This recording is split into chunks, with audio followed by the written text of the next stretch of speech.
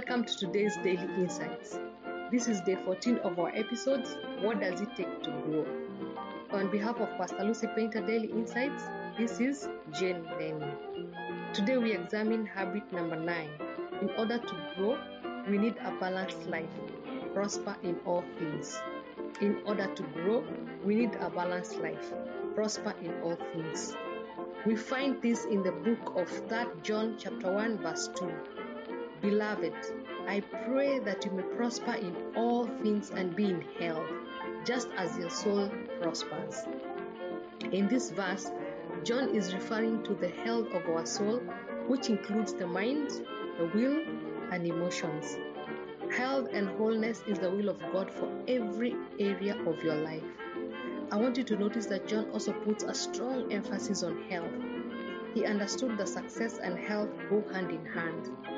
Things that are healthy grow, and things that are not healthy stop growing. So in light of John's prayer, it is essential that we examine the health of our soul, the mind, the will, and emotions. The health of your soul will affect the outcome of your life. For instance, if a person has a poor self-image, they will be less likely to achieve a great level of success, simply because they do not believe they have what it takes to win in life. On the other hand, if a person has a strong, healthy self-image, they will most likely achieve more in life because they have a courageous attitude. A healthy mind produces healthy emotions, and healthy emotions lead to healthy choices in life. Environment is everything. A healthy soul is the byproduct of a healthy environment. An unhealthy soul is the byproduct of an unhealthy environment. We examine just as your soul prospers. John here made an analogy between the condition of our health and the condition of our soul. Gaius, whom John was addressing in this passage, was in good spiritual health. He walked with a clear conscience before the Lord. John's hope for him is that his general well-being would be as good as his spiritual well-being.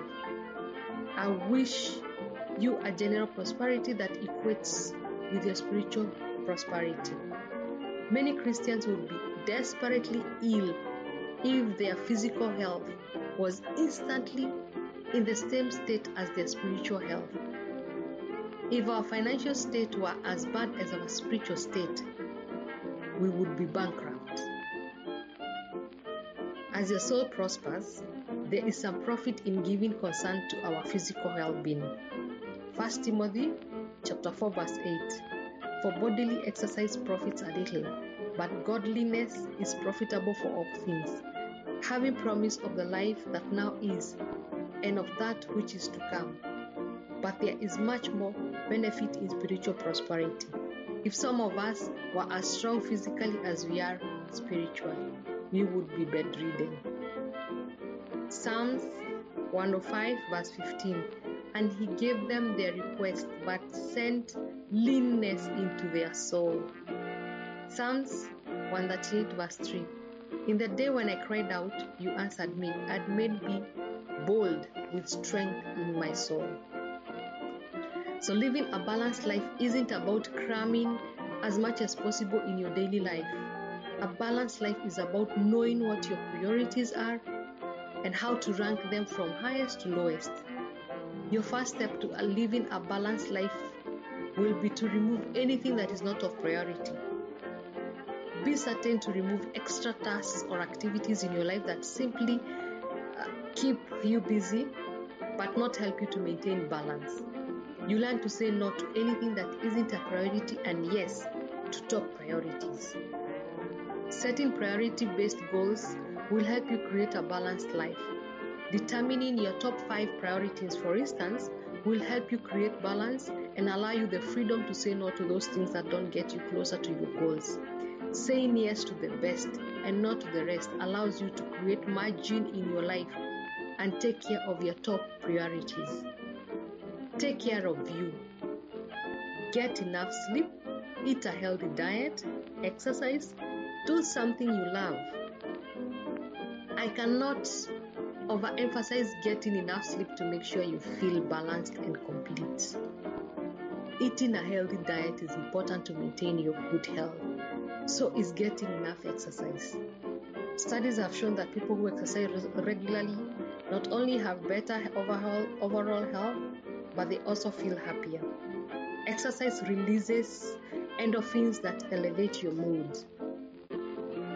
Well, and speaking of happiness, participating in hobbies and activities you love on a regular basis allows you the time you need to recharge, having margin in your life and less stress.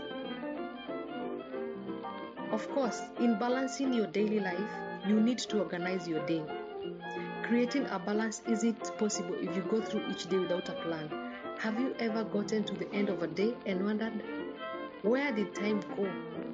Or maybe you got to the end of your year and realized, oh my, I didn't even accomplish what I wanted to achieve this year.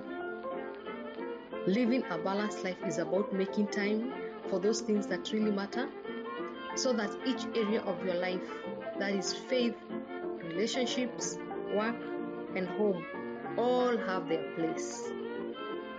On behalf of Pastor Lucy Painter Daily Insights, this is Jane Lenny, taking you through What Does It Take to Grow episodes.